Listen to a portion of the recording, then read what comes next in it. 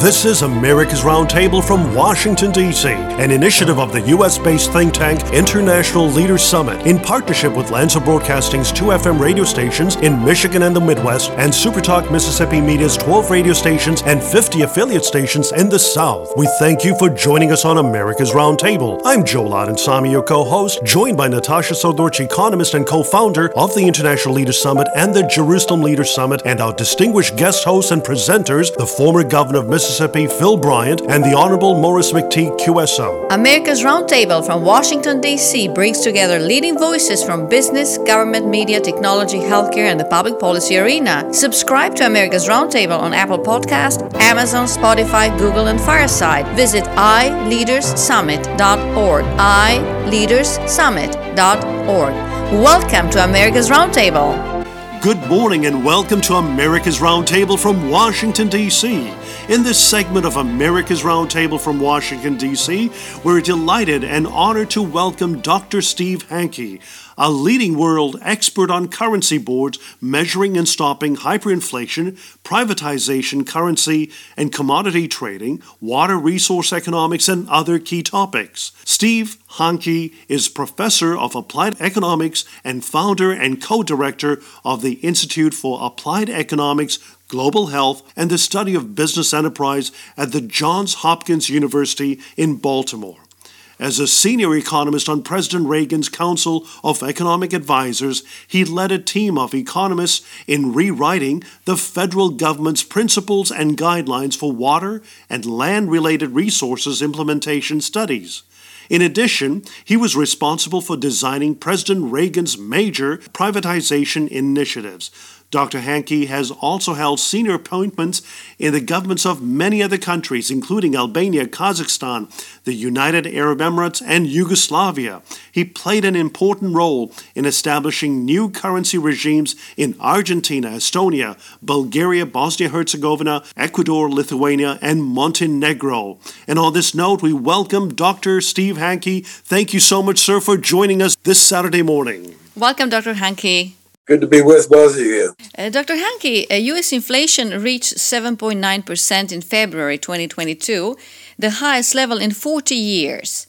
And according to the U.S. Department of Labor data, the energy index rose 25.6% over the last year. The food index increased by 7.9%, the largest 12-month increase since the period ending July 1981. Dr. Hanke, in your excellent piece that you co-authored with John Greenwood, titled On Monetary Growth and Inflation in Leading Economies 2021 to 2022, Relative Prices and the Overall Price Level, you compare the economies of the US, UK, Eurozone, and Japan, which went through the identical supply chain problems due to the COVID pandemic, and you say, I quote, "The overall level of consumer prices in Japan increased by just 0.2% year-on-year in September 2021, even though Japan is subject to many of the same global supply chain issues faced by the United States, the Eurozone, and the UK, notably shortages of electronic chips, cars, steel, coal, and natural gas, and higher container shipping and freight rates. How can it be that Japan's inflation experience during the pandemic deviates so much from that of its advanced economic competitors, the US, the UK, and the Eurozone?" End of quote. Dr. Hanke, at the time of the release of your piece in the fall of 2021, the difference in inflation between America and Japan was 5.4% in America versus 0.1% in September of 2021. Now, Japan's inflation in February 2022 was 0.9%, while the U.S. inflation was 7.9%. Dr. Hanke, could you kindly share with the listeners why does Japan, which has had the identical supply chain issues as America, experience such low inflation? The key to that, Natasha, is that the growth in the money supply is relatively low in Japan. If you have high money growth, as we have had in the United States since COVID, the average annual rate of growth in the money supply measured by what the Fed calls M2 has been about 20% per year. That's the highest rate we've experienced in the post-World War II era.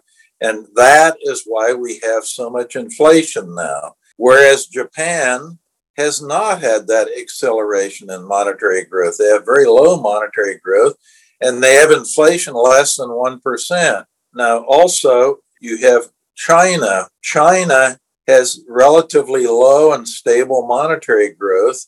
They're monetarist, as Milton Friedman was, the leader of the monetarists. China is following kind of a Friedman approach to controlling the money supply growth. And the inflation is less than 1% in China. And China has all these supply chain problems too. Switzerland is another place where inflation is low. It's around 1.5%, and they have relatively slow growth in the money supply. So fast growth in the money supply, excess money is in the economy, inflation is in the economy, and we have a big problem in the United States. The mess has been created by the Federal Reserve.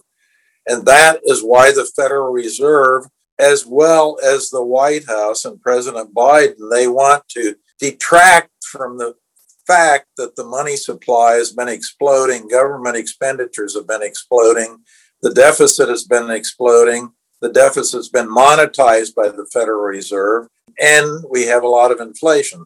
They want to talk about supply chain glitches. You saw Wednesday in the press conference, Chairman Powell, the chairman of the Federal Reserve, he was going on and on about supply chain problems. He said the reason the inflation has drug on and has not been temporary but persistent is due to the fact that these supply chain problems keep plaguing us.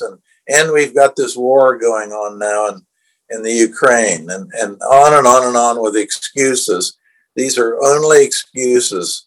Inflation is always and everywhere created by excess money. Right, and in your piece you say, and I quote, in contrast to the consensus view that price increases are due to supply chain disruptions, we argue that, first, U.S. inflation is not the result of problems with the supply chain, but is due to excess broad money growth that you just mentioned. Secondly, the inflation will turn out to be persistent, not transitory, lasting through 2023 and 2024. And thirdly, as a result, the inflation will only subside when the underlying cause, excess broad money growth, is addressed and reduced to a rate more compatible with an inflation target, which is 2% in the case of the Fed and the Bank of England, and 1 to 3% in the case of the Bank of Israel. Dr. Hanke, you predict that in the next 2 to 3 years, the U.S. will experience 28% increase in the overall price levels. That is the highest inflation rate among the 10 Western economies that you compared. Yes, that 28% increase over that 3-year period is due to the fact that right now we have increased the money supply in the United States since February of 2020. That's when the pandemic started, by a little over 40%. And out of that 40% increase, of course, I like to call that increase goes into what I call a monetary bathtub. And then we have 2 drains that come out of the monetary bathtub. One is a drain that uses up money for real economic growth. So some of the money coming into the tub, some of the 40%, drains out to accommodate real economic activity and growth. Another portion drains out because there is an increased demand for money as the economy grows, as people's income grow. They demand more money in their portfolios to put in money market accounts and beef up their checking account and savings accounts, things like that. So what are we left with in the tub? You're still left, after subtracting from those 2 drains that I just mentioned, you're still left with 30% excess that's in the tub. So we've had a 30% increase in the money supply since the pandemic that is left in the tub. Now, where does that go? That goes in the overflow. And the overflow is, in fact, an inflation drain. And that drains out over time. There's a lag, of course, but that's already in the tub. So that will be with us no matter what happens. That will be draining out in inflation, and that's why we know the inflation will be around until at least going into 2024.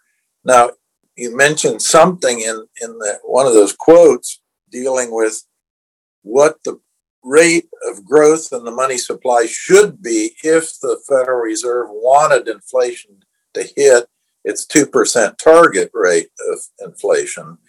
And that rate is what I call the golden growth rate, and the money supply would have to be growing at about 6% per year to hit that 2% target. Right now, it's still growing at 12.6%. So even today, we've got this excess in the tub, the 30%. And on top of it, we're growing the money supply about twice as fast as we should be growing if we wanted to get inflation down to a 2% target level. So we have a lot of problems facing us in the inflation arena. And if you look at the polling data, and they rank the president on various things. How's he doing in the economy? How's he doing in foreign policy? How's he doing this, that, and the other thing? How is he doing in fighting inflation? That's his worst rating.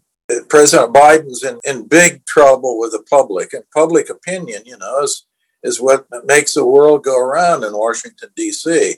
If public opinion is against you, you've got a big problem if you're a politician. Right. And Dr. Hanke, you say also that the rate of growth in the money supply is swept under the rug in the U.S. And this attitude is comparable to maintaining that the law of gravity applies in every country except the United States. Dr. Hanke, why is that so? It is just incompetence, political expediency, or something else?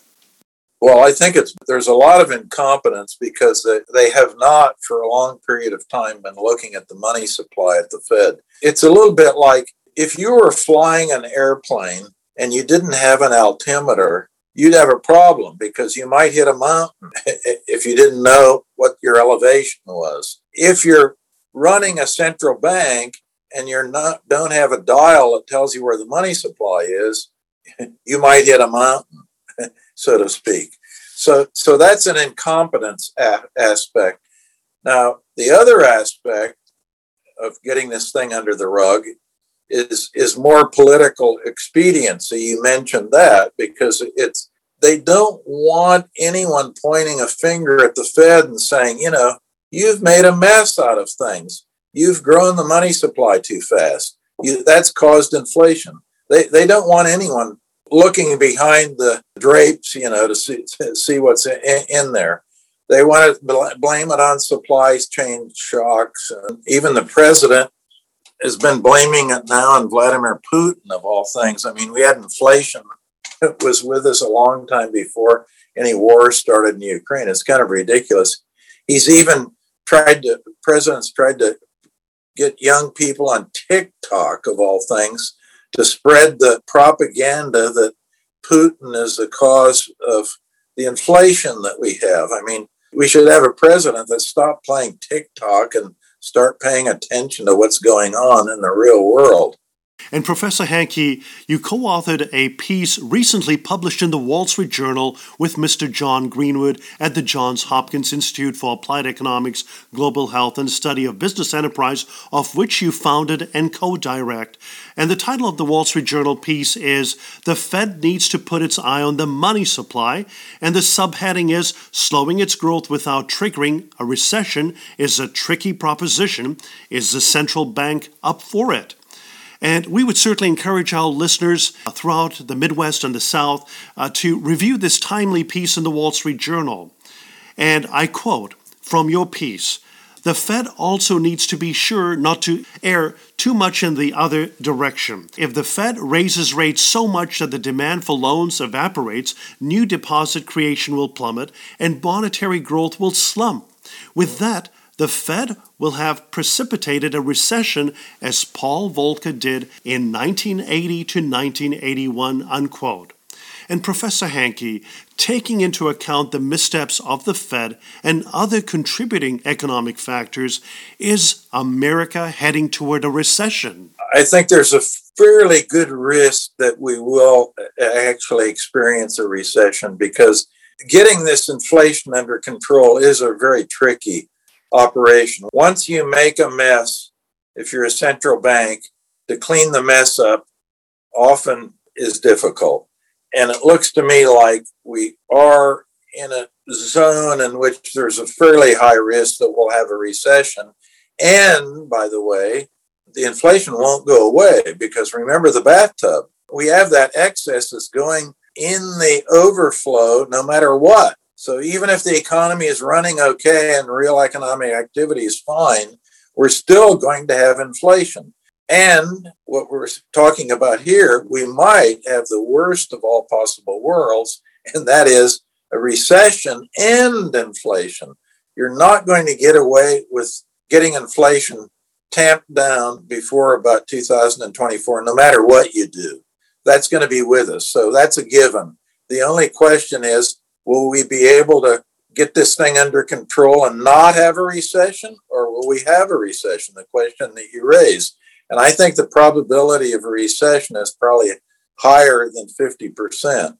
And so what would you suggest? Because obviously they just increased the interest rate by 0.25%, and they announced 6 more increases during this year. So how would you take that dynamic? What would your suggestion be in order to avoid going into recession? What they have to do is get the money supply on the dashboard. Again, it's the airplane kind of thing. You don't want to fly blind without an altimeter in the plane. And if you're running a central bank, you don't want to fly blind, as they're doing right now, by not having the money supply in front of you. So as they make these increases in the federal funds rate, they have to be looking at what's on the dashboard, the money supply gauge, and seeing if that's going down to the appropriate level, is 6% rate versus 12.6% where it is right now. That's the trick. You've just got to be looking at the money supply very carefully as you're increasing these federal funds rates. And also they talked about, starting in May, reducing the size of the balance sheet of the Federal Reserve. Now, they didn't give any details whatsoever about how they might do that. And that is, by the way, a direct way to reduce the rate of growth in the money supply, by reducing the size of the Federal Reserve's balance sheet. But they didn't tell us, interestingly, any details about that. They were very vague about it. So we have to watch what the Fed's doing with the interest rates, and we have to watch what they're doing with their balance sheet, and they have to be always watching the money supply, as we should be watching it, to see where that needle is and whether we're going to be eventually getting rid of this and controlling the inflation. Right now, it's just out of control. Dr. Hanke, the average price of gas surpassed $4 per gallon, which is the highest level since July 2008. And in your excellent piece, you examine case studies from the first and second oil crisis of 1973 to 74 and 1979 to 80. And you say, and I quote, "These are both episodes where the popular narrative explains inflation as a result of OPEC curtailing oil supplies from October 1973, in effect restricting the operation of part of the global supply chain. But based on the evidence, we can dispel the widespread myth that these two oil crises first caused inflation and subsequently precipitated recessions. Nothing could be further from the truth." Dr. Hanke, could you kindly share with our listeners about your findings and the distinction between the absolute or overall price level and relative price changes? The oil crises in the 1970s, so-called oil shocks, are kind of a good case study, particularly if you look at Japan, because Japan had those two shocks. And the first shock, when oil prices go up, that means the relative price of oil has to be going up compared to other goods and services. So if you have the consumer price index, for example, in the United States, it has about 250 items in there, and oil is one of them, and gasoline is oil and gasoline. So oil shock comes, and the price of gasoline goes up relative to the other 249 items in the basket. But the basket doesn't go up unless the money supply goes up. The level of the basket is determined by what is happening to the money supply, what's going on inside the basket. Prices moving up and down relative to one another is another separate issue, and people get that confused. They say, oh, the price of gasoline is going up. That's causing inflation to go up. No, it's causing the price of gasoline to go up relative to other things that you're buying, shoes and clothes and accounting services and whatever else you're buying. So let's go to Japan. Japan, the first oil shock actually was accompanied by inflation, an increase in inflation in Japan. And that was because the money supply was increased in Japan. The second oil shock, in contrast, the oil prices go up, the relative price of oil goes up in Japan, but they didn't have any inflation. And the reason why they didn't is that they didn't increase the money supply. So that's a good kind of what we call a natural experiment. I mean, it's something that actually happened. You can look at the data and it's obvious what's going on. The first shock in Japan, inflation, that was caused by an increase in the money supply, not an increase in the oil. And you can see that by looking at the second oil shock, in which there was no inflation increase because there was no monetary increase. So how would you, for example, in our current case in America, how much could be attributed to bad policies, Biden's administration curtailing the supply of gas in the country versus inflation as an overall measure? Right now, the level of production of oil is down from what it was a year ago. So to the extent that this can be attributed to Washington, D.C., you'd say, well, Washington has put in a number of policies that have, in fact, choked off the production of oil and gas. You'd normally think oil and gas production in the United States would be going up because the prices are higher this year than last. What happens when prices go up? Suppliers supply more. You make more money, so you produce more.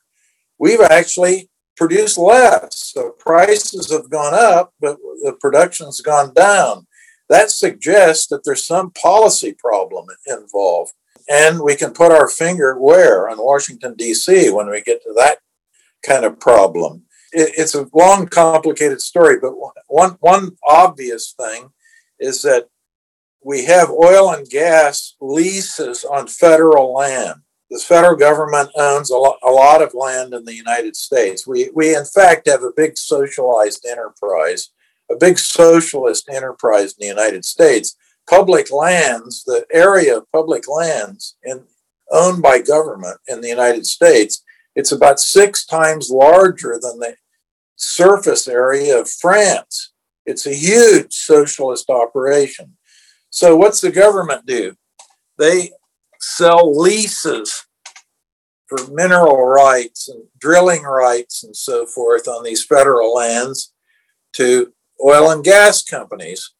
And what's going on right now? Well, that their lease is outstanding. I think, as I recall, there are around 9,000 leases right now that are outstanding. But the problem is, and Washington says, oh, we have lots of leases, lots of leases. There's no problem. They forget to tell you that they're not issuing permits to operate on the leases. So the leases exist, but they keep the door locked by not approving permits. So there's not drilling for new oil and gas. on those leases that are outstanding. That's just one example that people can understand, especially your listeners down in the oil country. They can understand this. You have a lease, but they tell you you're not allowed to drill on the lease. So the lease doesn't do any good. I mean, actually, it's a bad deal because you have to pay for the lease and you're not even allowed to operate on the thing. So that's one thing. And there are other things, just, shall we say, the body language coming out of Washington. Of course, they stopped this so-called Keystone Pipeline. That was almost day one. And then they've been beating up on the oil and gas companies. Now they're trying to drag oil companies into Washington to testify about price gouging. And the reason for that is they're trying to say that inflation is being caused by the oil and gas companies, the greedy oil and gas companies that are going after excess profits and things like that. It has nothing to do with inflation. We've already gone through that. It's just a political stunt. But beating up on the oil and gas companies is not a way to encourage production. In fact, they've threatened to impose an excess profits tax on oil companies if they produce more. So that's another thing. As we're talking, as I'm thinking, they're just one thing after another. So what they're saying, the production of oil and gas is down from what it was a year ago in the United States. And they're saying the Biden administration, they're running all over the place. They're trying to even get more oil and gas from Venezuela, of all things, and Saudi Arabia and United Arab Emirates, the Gulf states, and all these things. But they're telling the domestic producers, oh, if you produce more, we're going to impose an excess profits tax on you. So it doesn't make any sense. But often things in Washington, D.C. don't make very much sense. Absolutely. Right. And to your point of what's happening in Washington, D.C., our fellow Americans, the decent, hardworking citizens of our country, and especially our engaged listeners in the Midwest and the South, they're deeply concerned about government spending. And last week, Congress passed a sweeping $1.5 trillion spending omnibus package, a long bill with over 2,741 pages. Democrats lauded a 6.7% increase to non-defense discretionary spending. And in a PBS report posted, I quote, in 2011, Republicans ended Congress' practice of slipping projects requested by members for their districts into their spending bills. The so-called earmarks were beloved by lawmakers eager to bestow them on constituents and by party leaders as a way to finagle rank-and-file support for legislation. And this year, Democrats controlling Congress brought them back, rebranded as community projects and subject to tighter restrictions. They've proven extremely popular. And according to House figures, the expansive spending bill includes 2,021 projects worth $2.5 billion for the chamber's Democrats. Republicans got 706 of them with $1.7 billion price tag, unquote. Professor Hankey, what are we to make of this omnibus bill of $1.5 trillion passed by Congress in the first place, and will we ever return to a balanced budget? The answer to the balanced budget is no. The last time we had surpluses in the federal budget was under President Bill Clinton. He was the most disciplined fiscal operator we've had in Washington since World War II, actually. The last two budgets Clinton had were actually in surplus. But that's history, as they say. I don't see that coming anytime soon. They're spending money like drunken sailors down there. You went through the thing, Joel, with that quote, and the Republicans are just as bad as the Democrats. They're all in the same bag. So what happens? What does this mean, actually? It means that government spending crowds out the private sector of the economy. The government's getting bigger. If you look at the total economic pie, the slice of the pie taken up by the government's getting bigger and bigger. And that's bad news because the private sector gets squeezed away. And what's that do? That means that productivity in the economy gets a drag on it because productivity comes from the private sector.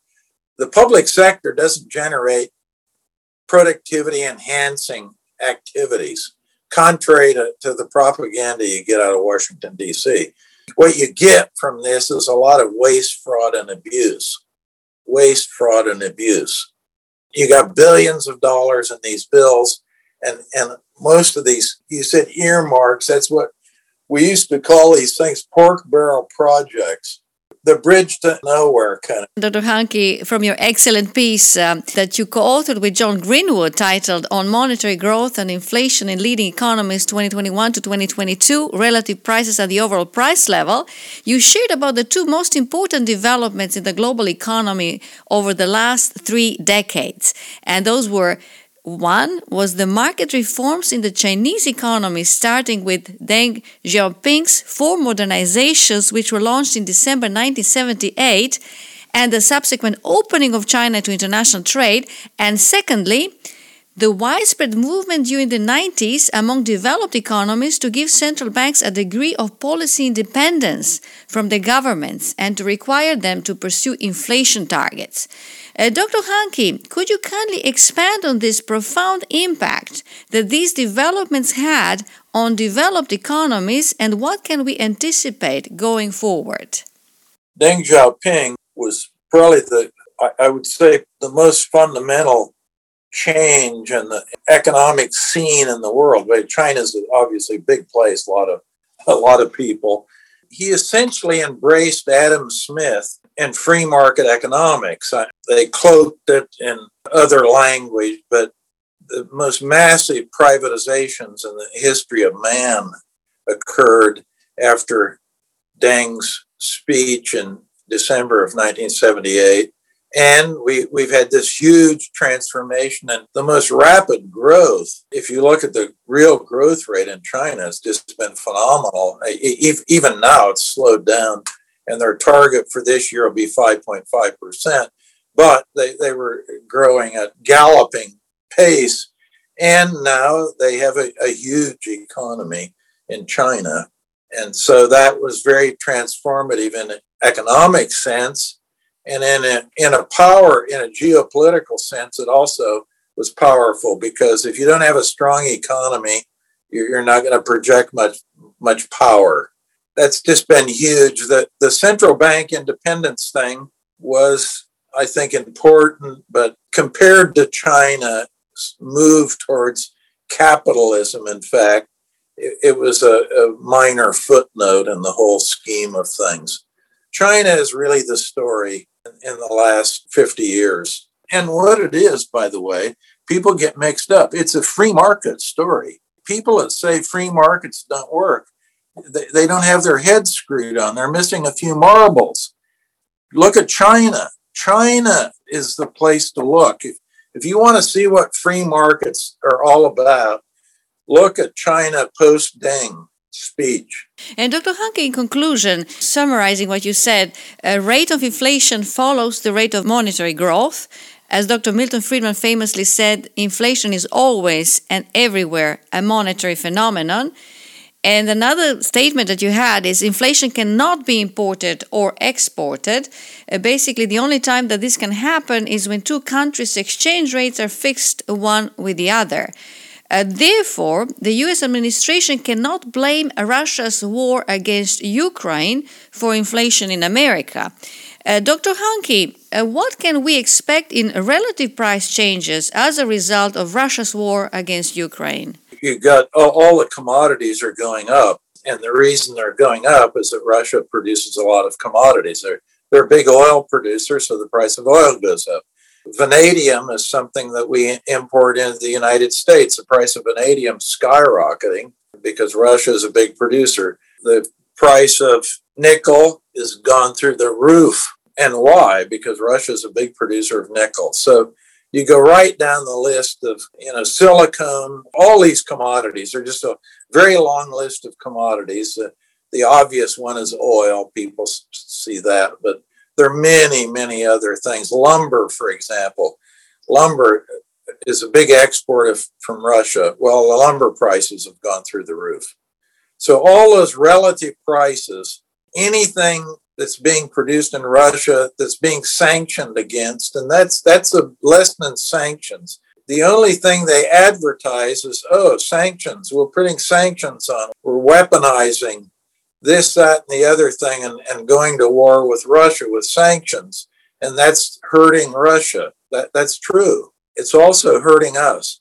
They forget to tell you, if you start interfering with free trade and start putting sanctions on somebody, there are all kinds of unintended consequences and costs that have to be paid. And a lot of those things fall back on those that impose the sanctions in the first place. Sanctions aren't a free lunch. Sanctions cost a lot in terms of those who are imposing them. So all these politicians running around wanting to put sanctions on this thing and that thing have to engage in some transparent advertising in the future. This is a really false advertising. They're saying, we can hurt somebody who's our enemy by putting sanctions on them, and that's a good deal. And they don't tell you, it does hurt the enemy, but it also imposes a lot of cost on us. I like what I call the Afghan effect. And the Afghan effect, especially farmers in the Midwest will remember this. Soviet Union invaded Afghanistan in 1979, and Jimmy Carter was the president, and Brzezinski was a national security advisor. Immediately, they put a boycott on U.S. grain exports to the Soviet Union. So, that initially looked like it was going to hurt the Soviet Union. Well, the Soviet Union turned around, went to Argentina, cut a good deal for grain, bought all our grain at a good price. And what happened? It was a great deal for Argentina. It was a very bad deal for who? The U.S. farmers. And that's one reason Carter didn't win the second election, by the way, is because of the Afghan effect. A little place, Afghanistan, and bingo, you put your finger on a little thing with this boycott, this sanctioning thing, and all of a sudden you get all this ricocheting going on. U.S. farmers paid a big cost. Farmers in Argentina benefited tremendously, and so did the military junta, which was in power in Argentina. They were our foe then, and we were supporting them with this silly boycott thing that no one had ever thought the thing through. What's the Afghan effect going to be when we put these things? You don't think it through. Everything is connected with everything else in economics. That's right. Dr. Steve Hanke, Professor Hanke, we thank you so much for this enlightening conversation on some of the key issues that are impacting Americans, our fellow Americans, in the heartland of America, both in the Midwest and the South. Just wanted to share with our listeners that we would encourage them to seek out Professor Steve Hanke's excellent pieces in the Wall Street Journal and other publications. Certainly seek it out on your search engines and take time to read these important articles. Professor Steve Hanke is Professor of Applied Economics and founder and co-director of the Institute for Applied Economics, Global Health and the Study of Business Enterprise at the Johns Hopkins University in Baltimore. For our listeners, he was a senior economist on President Reagan's Council of Economic Advisors.